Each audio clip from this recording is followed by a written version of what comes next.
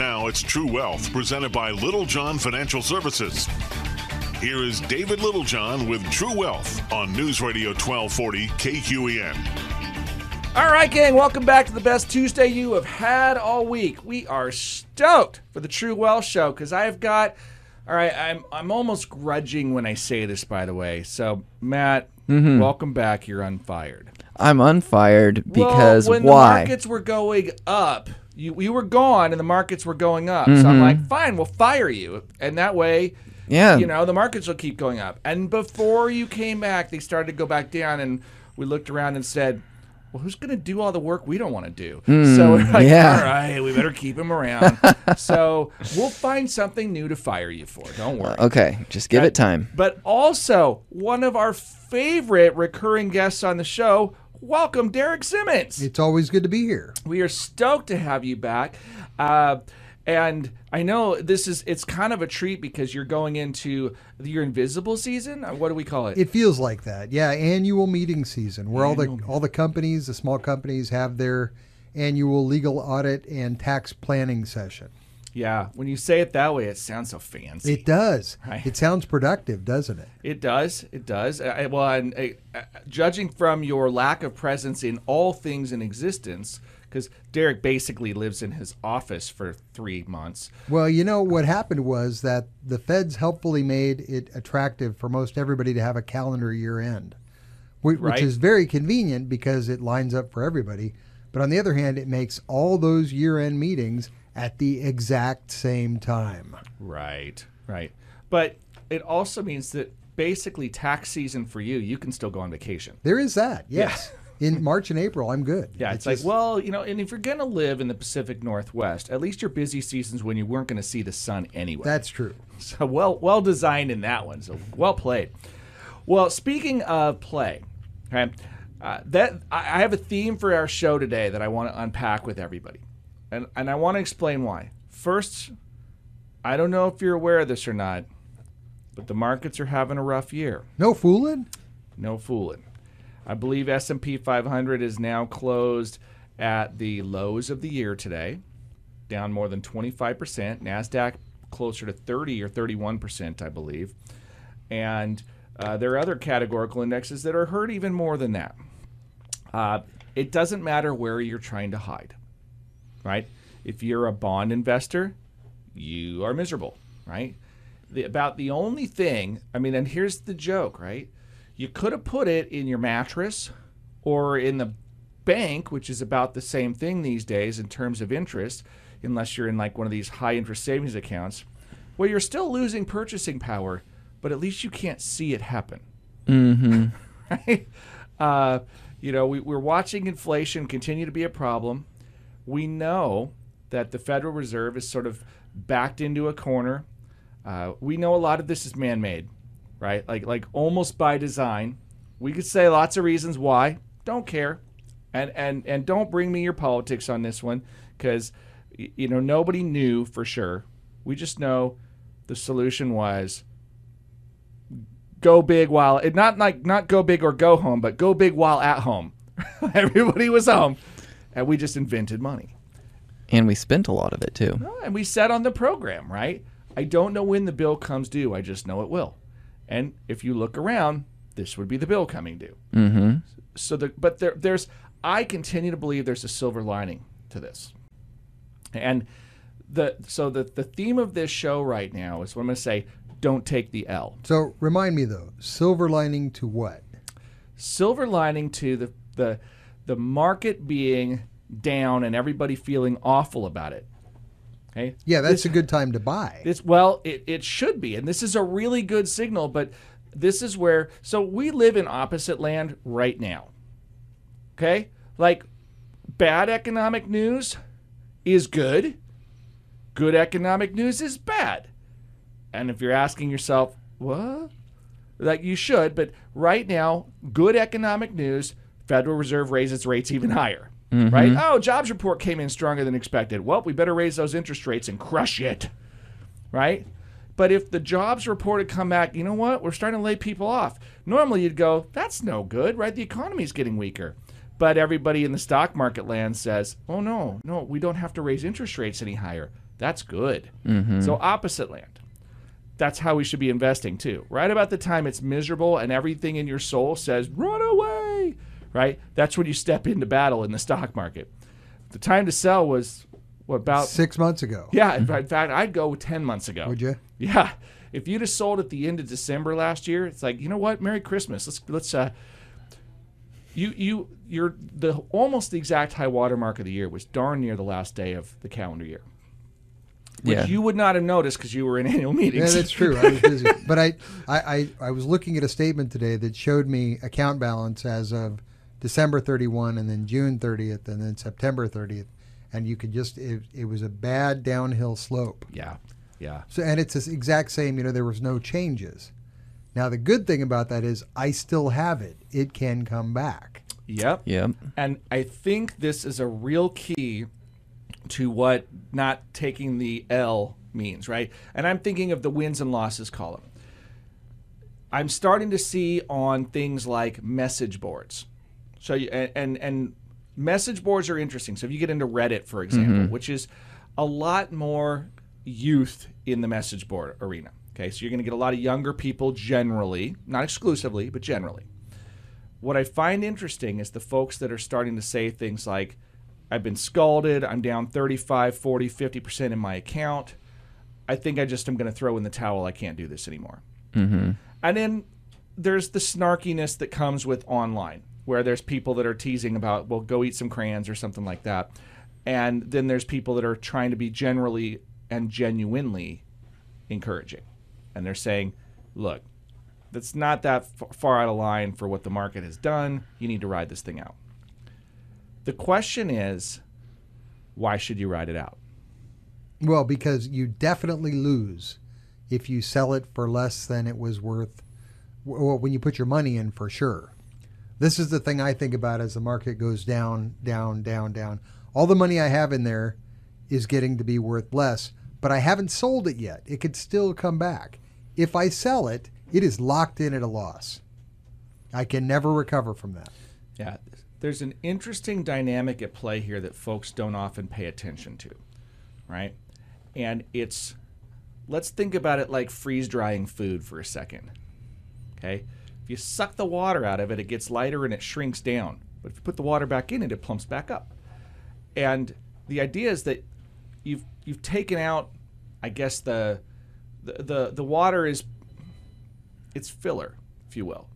Okay, in the markets, you're not really getting rid of shares. Like if you own Microsoft and the stock is down by 50%, but you own the same number of shares as you started, then what you have is a share value problem, not a money problem. The problem is, why doesn't anybody think these shares are worth more? They used to be worth more to people. What changed? Well, here's the funny thing about the stock market. You want to know how the stock market gets valued? By what someone's willing to pay for it. Yeah, and how do we give a value? Like, how do you know what Microsoft is worth right now? Well, you could go online and you could look at what their market capitalization is. Right, but more simple than that, right? I mean, one person will buy and one person will sell at the same price. And we will look at the last known transaction between two parties that agreed, right? It wasn't a direct sale, but there were two willing parties that made an exchange, and we will look at the price, and that last price that we see will be what we publish as the price. And then we will make all of our assumptions off of that. So let's say, Matt, you really want to buy a new boat. Sure. I'm always wanting to buy a new boat. Always wanting to buy a new boat.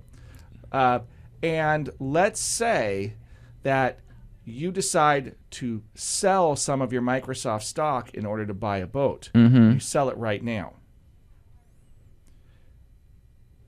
Do I have the same value of Microsoft stock as you? You do, because on paper I do, but I'm not going to sell it for 10 years. Right. So then it changes. Well, it depends on when I make my transaction in 10 years. That's the value I get to have. And everything else in between is the noise of watching other people exchange back and forth. Right. Now, it can feel really nice to see a value on paper, right? Felt better a year ago than it does today. No doubt. Right? Right. But did you really change the value of your account? In fact, you may be better off in some respects if you are generating cash and able to invest, because you can buy those shares right now from people that are desperate to, I don't know, get a boat, or they have to sell for whatever reason. And because of that, you're able to accumulate at a significantly lower price than the day you would intend to sell. It does change the dynamic there. Like if you're buying shares every single month, you've, for the last 9 months, been buying it more and more on sale every month. Right. I think what we have is this real recency bias to how we value things. And like a short-term view of how we assess our value on these. We're essentially taunted into thinking like traders instead of investors. Mm-hmm. Right? Yeah, so break down for me the difference between a trader and an investor. Well, I think of an investor as someone that's got a long-term time horizon. And by long-term, I'm thinking multi-year. Okay? And where does this come from, just so everybody knows? If you've ever heard hey, you should have 3 to 6 months of liquid savings in an emergency fund. Why? Right? So if you lose a job, you have that money to live off of while you find a new job, or if you get hurt or something like that, you have that money to bridge the recovery time before you're either re-employed or your disability coverage kicks in, which that's a whole separate conversation, not for today's show. But that's what that's for, so that you're not forced to sell your investments at an inopportune time. Mm-hmm. So you're buying time to allow these things to play out because they're intended to be sold in the future. So the trader is the person that looks at things and says, I'm less interested in the future value of this, meaning future beyond, say, maybe it could be anywhere from moments to maybe weeks, months at the long shot. But I think of traders as people that don't have long-term capital gains. So in the immediate short term, like when you're talking about day traders. Correct. They're looking for a momentary improvement, and then they call it. That's good enough. Right. Yeah, and then there's Kinda lots of different terms for that, scalping or whatever you want to call it. Kind of like someone that's buying a house just to flip it, right? Like you Yep. go in, you tear the old carpet out, you clean up the floors, paint the walls, and put it right back up for sale. The same concept, flipping a house, Mm-hmm. is trading the house. Yeah. Buying the house to rent it to somebody and own it for the next 10 years. Yep. You're going to go through multiple market cycles. Mm-hmm. That's an investment. Okay? Exactly. You're going to ride that out. You're going to look for you're really counting on future cash flow of that investment and not just a quick change in value that you can exploit. I agree with you, though. I think a lot of people have taken on the mindset of traders when they're really investors, right? Or perhaps when they should be investors. That's another good point. And I think that you're onto something there. So what I want to do is help everybody with this show. We're going to peel back some of this, but yes, we're going to grab a break. Then we're going to peel back some of the layers on how we get coaxed into thinking like a trader, but how are we going to anchor ourselves as investors? We'll find that silver lining, and we're going to figure out how to make you some money. But first, this break. Stick around. We'll be right back. This is Dave Littlejohn. Matt Dixon. And Derek Simmons. And you're listening to True Wealth on 93.9 FM and 1240 KQEN. All right, gang, welcome back to the True Wealth Radio Show, where I've got awesome guests in studio and Matt. Oh, low blow. So not fair. No, Matt, we're super stoked that you're back. And you were hunting, of course. Yeah. And it was successful. It was. Got a big 4-point mule deer. Right? I mean, I swear it's Photoshop, but... Probably so. Because he didn't even bring in the evidence. He's just like, look, it's on my phone. Like, I've been hoarding that It's meat. an alleged photo. Yeah. Yeah. So and if you anyway, want to see a picture of it, you're going to have to stop by the office. Fair enough. So let's just send them all to... Can we put on Facebook? Can we put... On the Little John Facebook page? Here on our Facebook page? I think so. Probably could. If you want that, then ask for it on our page. So hit it up and say, yeah, we need to see a picture of this mule deer. Hey, also, you're already chiming in, but Derek, thanks for joining us today. Always a pleasure. Derek Simmons, who's one of our favorite attorneys of all time. All right. We are talking about not taking the L. Right? The loss column, not throwing in the towel on your investments just because times are getting tough. And times are tough right now. Mm-hmm. We're talking 20 to 30% slides almost everywhere. You're talking double-digit losses in bond portfolios this year, and lots of volatility.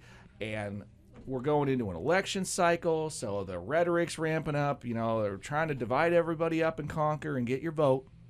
And if you want to know what we already talked about, all I'm going to tell you is we got a podcast for it. So check it out on our webpage at littlejohnfs.com under the Educate tab. What I want to do is dig into the good stuff, though. Derek and Matt. Mm-hmm. We talked last segment about how I think the markets coax people or even taunt them into thinking short term like a trader rather than viewing the markets long term like an investor. We kind of define that as longer than a year out. Okay? But here's the question I have for you. What do you think it would take to have investors' investment accounts, the investments that they own, never recover? Right? Their accounts never recover again. So the easy one is they sell their stuff and convert it into a lower value cash than what they paid in. Okay, so that's one of them. The easy, obvious one is it's self-inflicted. Sure, you could sell it, yeah. It feels to me like being on a baseball field and you're down 3 runs in the 9th inning and you go, gosh, I don't want to be down 4. I'm going to quit before the 9th inning begins. Yeah, I'll just concede. Yeah, I'm just going to, and that way I definitely lose, but I don't lose by more than 3 runs. Right. That would be taking the L, yes, by the way. That would be so there's one. Effective taking the L. Okay, what's another thing that could prevent an investor from ever recovering? I'm going to go out on a limb here. Just crazy stuff, right? Because that's what we're here. Whatever you want. The country gets overthrown by another country, and the U.S. stock exchange completely ceases to exist. Okay. Red Dawn. Yeah. So let's play that out in our minds, right? So I'm going to ask you some more questions. Mm-hmm. So the U.S. is taken over. Yep. Are all of the companies on the stock exchange that are domiciled or also doing business globally, are they all gone? No, they're not. They're still in existence. Okay. Do the shareholders get to maintain their ownership? That's the part I don't know. Would Okay. they be able to maintain ownership if the stock exchange is shut down? You're seeing a theme real quickly here. Derek, you just mentioned they could sell, which means what happens to their ownership? Well, if they sell, they're giving it away. Right. They're They voluntarily trading it give away. up the ownership. Mm-hmm. Okay. In your scenario, they may involuntarily give up the ownership. Just okay? because there's no other option. Now, just so everybody on the radio knows, I quizzed Matt like a bunch before the show to try to get this extracted from him, and he looked at me like I had 2 heads. It was fun. Yeah. The other one I had was an Ice Age. An Ice Age, yeah. which is another interesting one. So I'm going to short circuit this one to get to what I think are the keys, right? Okay. When you sell, I think there's sort of 3 paths, and I'm going to add a 4th in this. So you voluntarily sell? Voluntarily sell. Forced to sell. Well, let's say if you're forced to sell, you're not even. I don't think that's sell anymore. They're just that's the same taking thing. it. Yeah. It's like nationalizing. Yeah, it's there been you go. Right? heisted from you. If all of a sudden private ownership didn't exist anymore, right? There so that we would go. be a form of communism or socialism or There, some kind yes. of forced taking of property. That would lock in an L that we could all share equally. Yeah. Then yes, yeah. Party hard, right? But that's a real concern where if somebody came to me and said, "What if we don't have capitalism anymore?" I go, "You're right. That is a that's the genuine one. bomb that you would drop in and it would just scatter everything. I don't know how we recover from that one." So that is a good extreme example. Your Ice Age example. What that does is it changes values in an interesting way. Because I'm going to assume that decimates the population. Yeah. Okay? And if we were to say cut the population of the whole planet by, I don't know, 75%, value of things would crater. Mm-hmm. Right? Because you would have so much demand destruction. Right. But the interesting thing is it wouldn't take lots more to preserve your purchasing power because all of a sudden, homes may have fallen to nothing, but they're everywhere. You can get one for really cheap, right? Because nobody needs them, right? Oh, well, we have 1 million homes and we got 50 people to live in them. It's like a Well, reset. take your pick. Yeah, it's like a reset on the value of everything. Yes. And supply for everything else would dry up as well. Right. So it would completely reorganize the financial system, but supply and demand would be so radically shocked that the value of your account wouldn't really be your concern. Okay. This is something I've commonly referred to on this show as the end of the world trade. And it is a trade, not an investment, right? At the end of the world, everything breaks and you're into the barter system now. And it's just whatever I have of value that I can trade with other people that they have a value so that we both get what we want. And now we're back to feudalism, right? We're literally like talking about castles and the knights that protect their kingdom and they get taxes paid to them. I mean, we're rolling back into the beginning of time. Bartering and home canned green beans from your garden. Well, it would be, it all is dependent upon the level of infrastructure that survives, right? If we're back to like campfires and hand farming without irrigation, life gets really hard.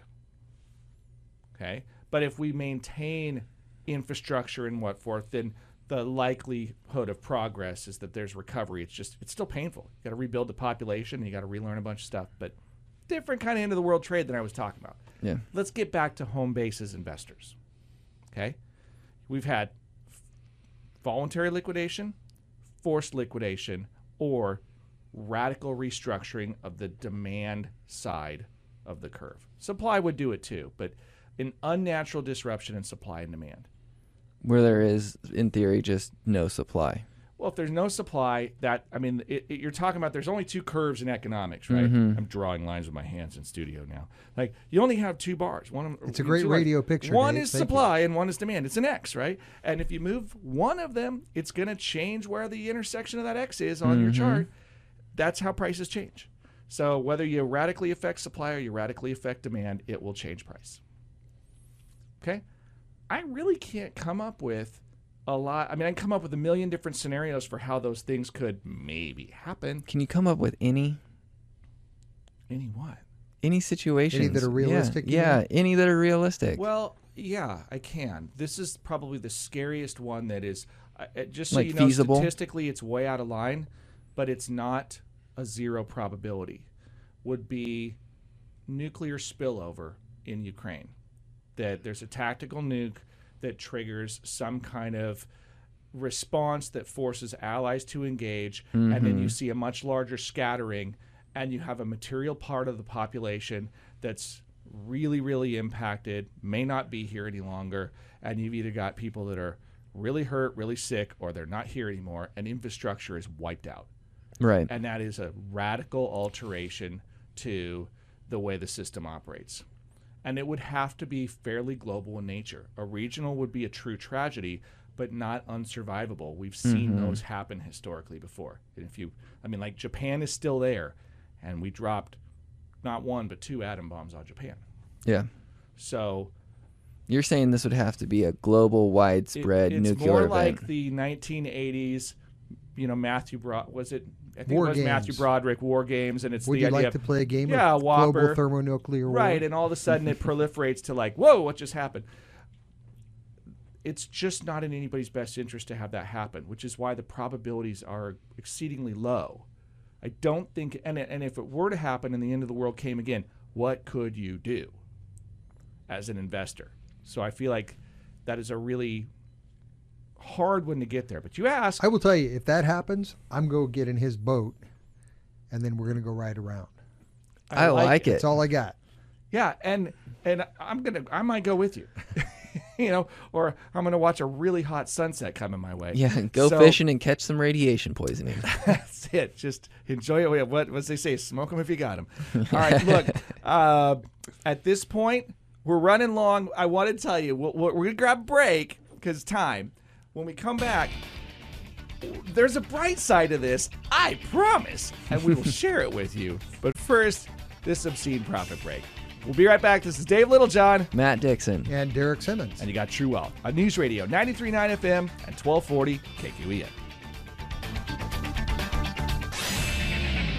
All right, gang. We are back. Welcome back to the True Wealth Radio Show. Dave Littlejohn in studio with Matt Dixon and Derek Simmons. And if you're just joining us, I will tell you, we're having some fun figuring out. First of all, it's like let's break it all down into how the world might end. But today we're going to spend the rest of the time talking about how the world might not end. Are you saying we're going to build it back better, David? We are. I'm not going to say that. I'm not getting into that one. We're not going to make it great again or build it back better or anything else, because I'm here to tell you the system is a lot better, in my opinion, than people realize. It's fun to throw rocks at it, especially if you think you're throwing rocks at the other team. But I'd wager most of us are closer to the same team than you think. Mm-hmm. Right? I mean, I know a lot of people on a lot of sides. We've almost been trained to throw rocks at each other, but most of the time, you relax, you take a little time to listen, and you discover, all right, well, maybe we aren't defining the words the same way. That's a real challenge these days. Maybe we don't have the same educational background to get there. I remember my brother telling me he'd gone to Mexico for an exchange year, and while he was there, he was talking to a native about how the U.S. was broken down into Democrats and Republicans and what they disagreed about. And this was the 80s, so it wasn't quite as much as everybody disagrees about now. But the guy said, no, you're all the same. Have you guys even considered a king?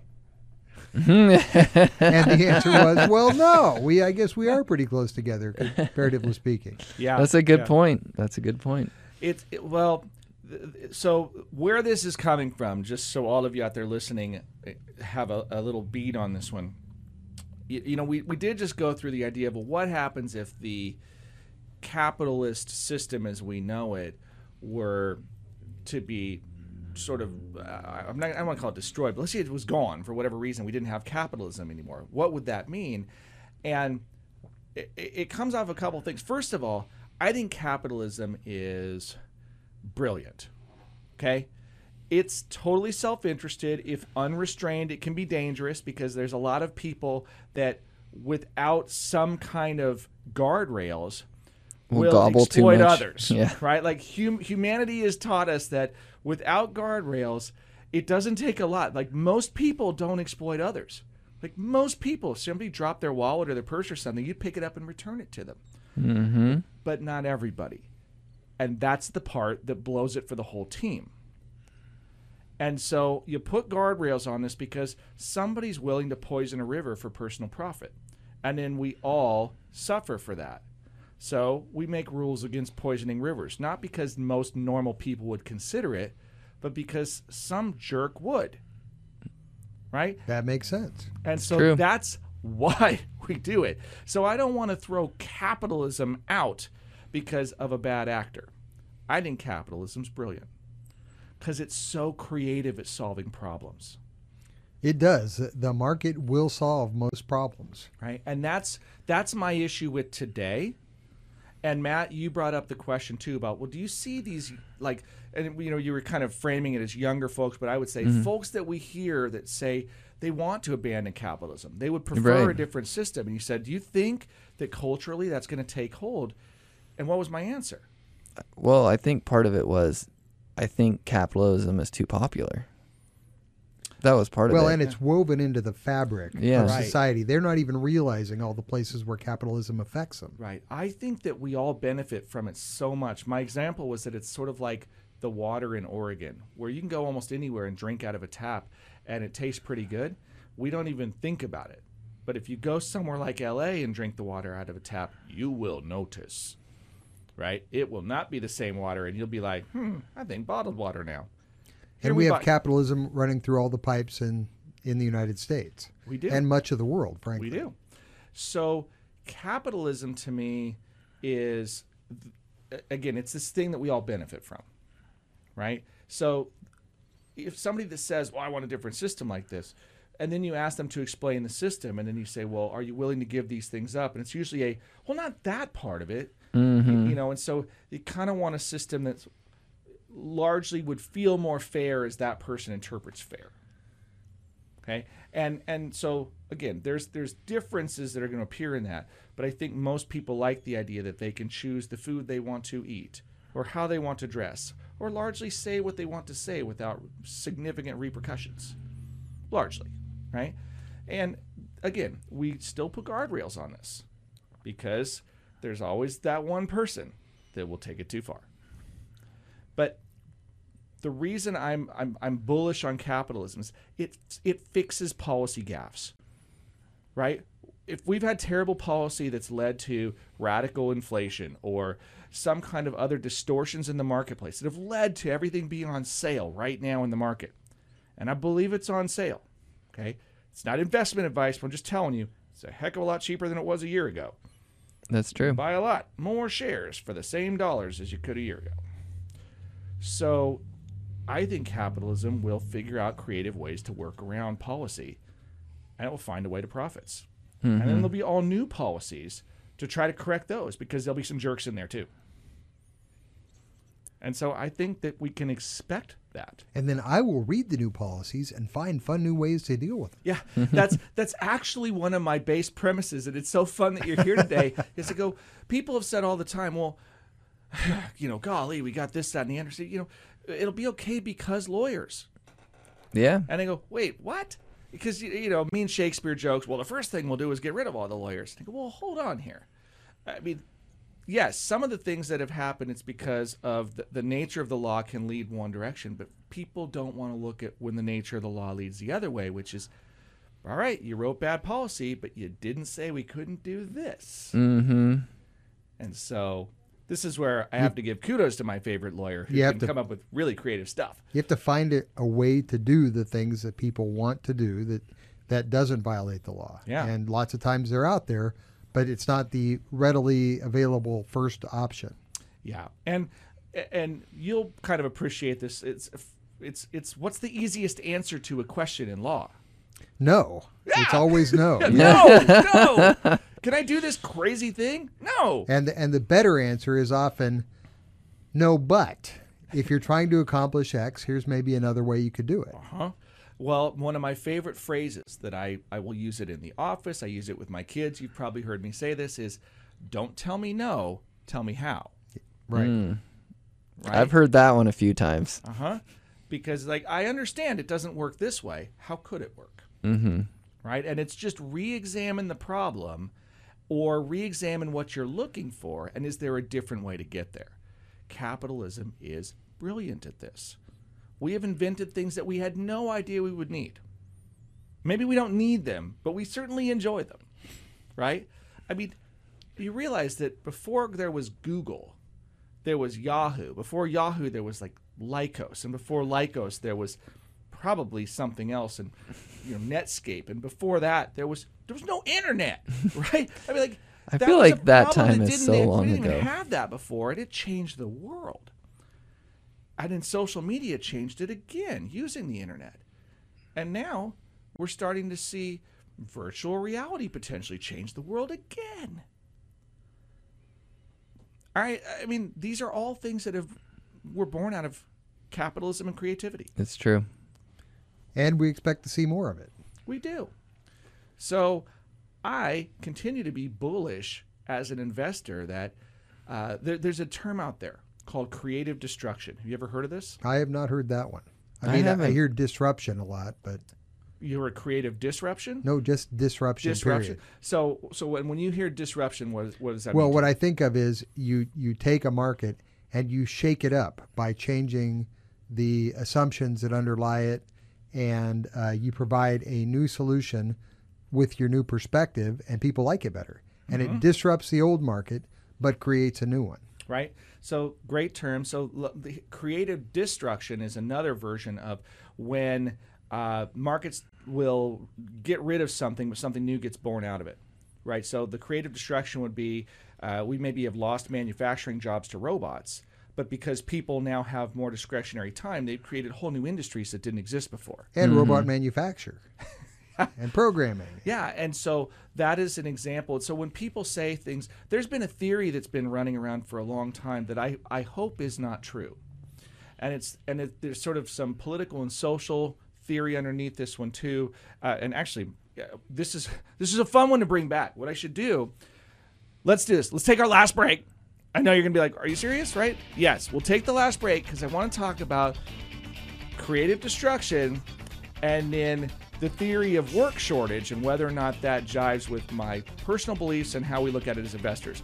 But first, the last evil profit break. This is Dave Littlejohn. And Matt Dixon. And Derek Simmons. You got True Wealth on News Radio 93.9 FM and 1240 KQEN.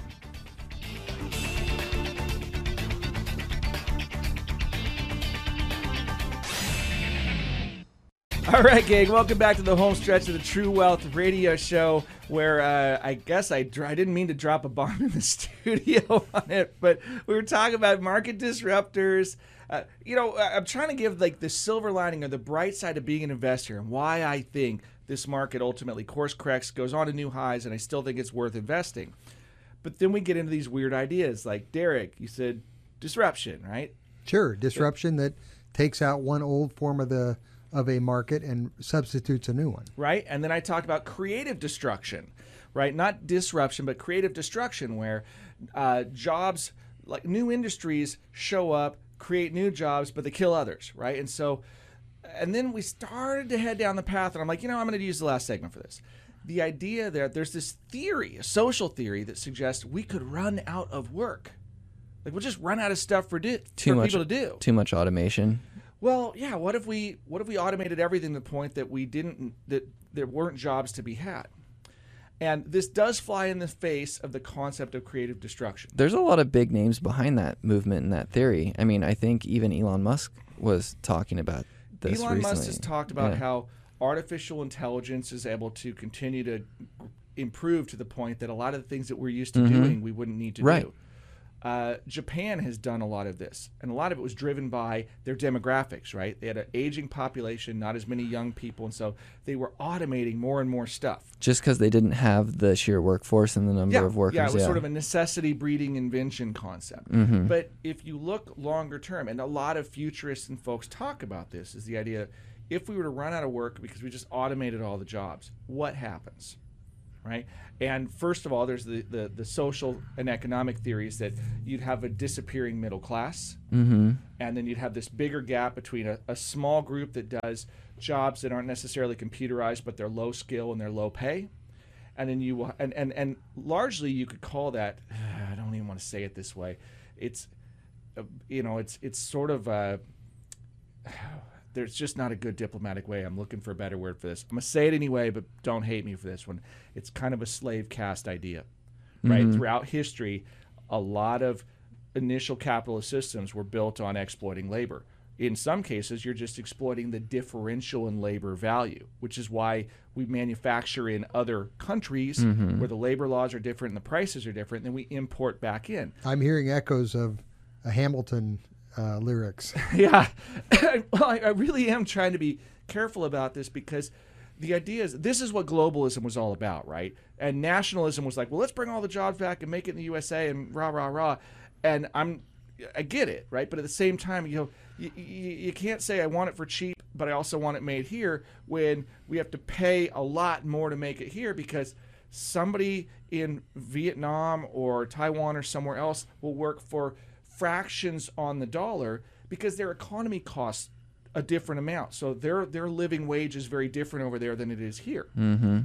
Okay. And I think that's true, but I think it's hard to get from there to we work ourselves out of all jobs. I agree. And so again, the theory is that it could go away, and then if so, how would we support people? And that's where I think a lot of sort of the intellectual bourgeoisie is saying, well, then we need to design a system where we have a safety net for everybody and so forth.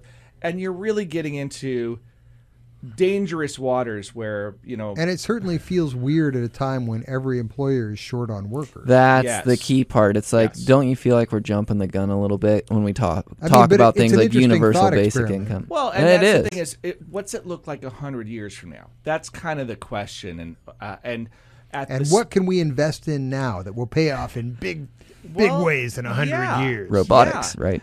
and the other would be, there's a little Star Trek world to this, right? If you know much about the history of Star Trek and the world that Gene Roddenberry was sort of espousing to, one of the things was there wasn't a need for material things anymore, because if you had the equivalent, it was what they called a replicator was the technology, but it would just make whatever you needed.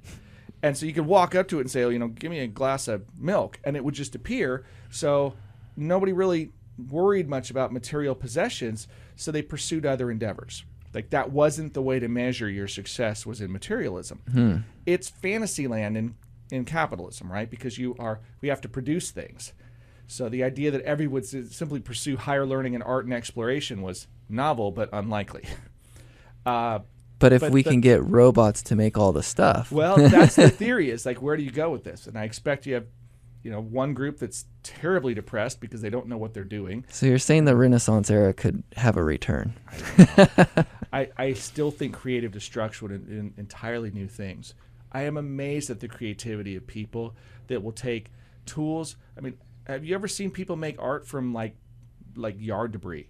Mm-hmm. Oh yeah, some good stuff. And you go, wow, that was really clever. And they go, imagine that occurring in the business ecosystem, or the manufacturing ecosystem. The creativity that we have not yet imagined will still happen. Because right now it has to be productive or it doesn't work. Yeah. If we didn't need it to be productive, it could do some really cool stuff. Right. And here's the thing also, it doesn't even have to be productive. It just has to be popular. I mean, my God, TikTok is not productive. Right? But it's popular, and it's for the people that are on it. There's a financial impact to it. I just scratch my head and go, that is a whole new environment that didn't even exist 10 years ago. So that's another example of disruption and creative destruction, or just creation. So yeah, I'm just not that fatalist. I think capitalism will continue to create whole new things we haven't thought of yet.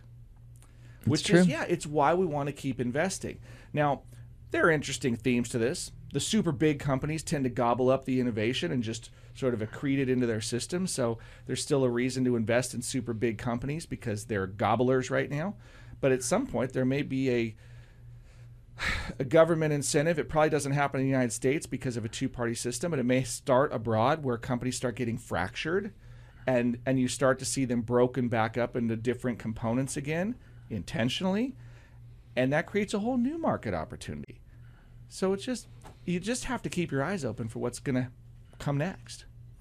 So what's the future trend? If you can predict the future for me, Derek, we'll know how to make gajillions. Well, the easy part is I'm going to predict that at some point in the next 10 years, the market will be worth more than it is now. At some point.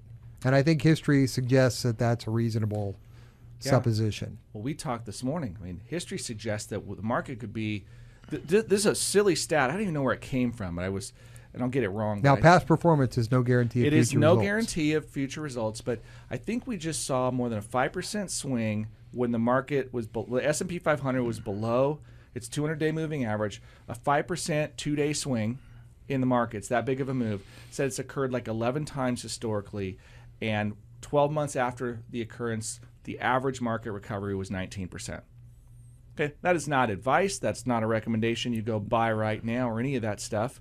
That's just stats. It is stats. It's just, but I think you should pay optimism. Attention that it is really, really hard to keep capitalism down. Mm-hmm. It's really creative.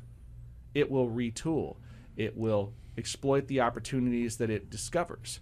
It will look for those exploits, right? And then the markets will figure it out, and they will copy them, and the exploits will start to disappear, and it will find all new ones.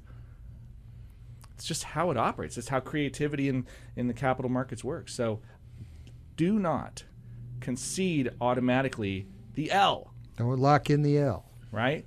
It is about accumulation of shares, and you care about your share value in the future, not today. It's a good way to look at it. Okay? You care about it the day you have to sell. Mm-hmm. And that's the reason, of course, that you tell your clients that they should be looking at what their event horizon is and adjusting their holdings accordingly as they get closer and closer. And it's why we spend so much time beating the drum of appropriate risk dynamics before you start.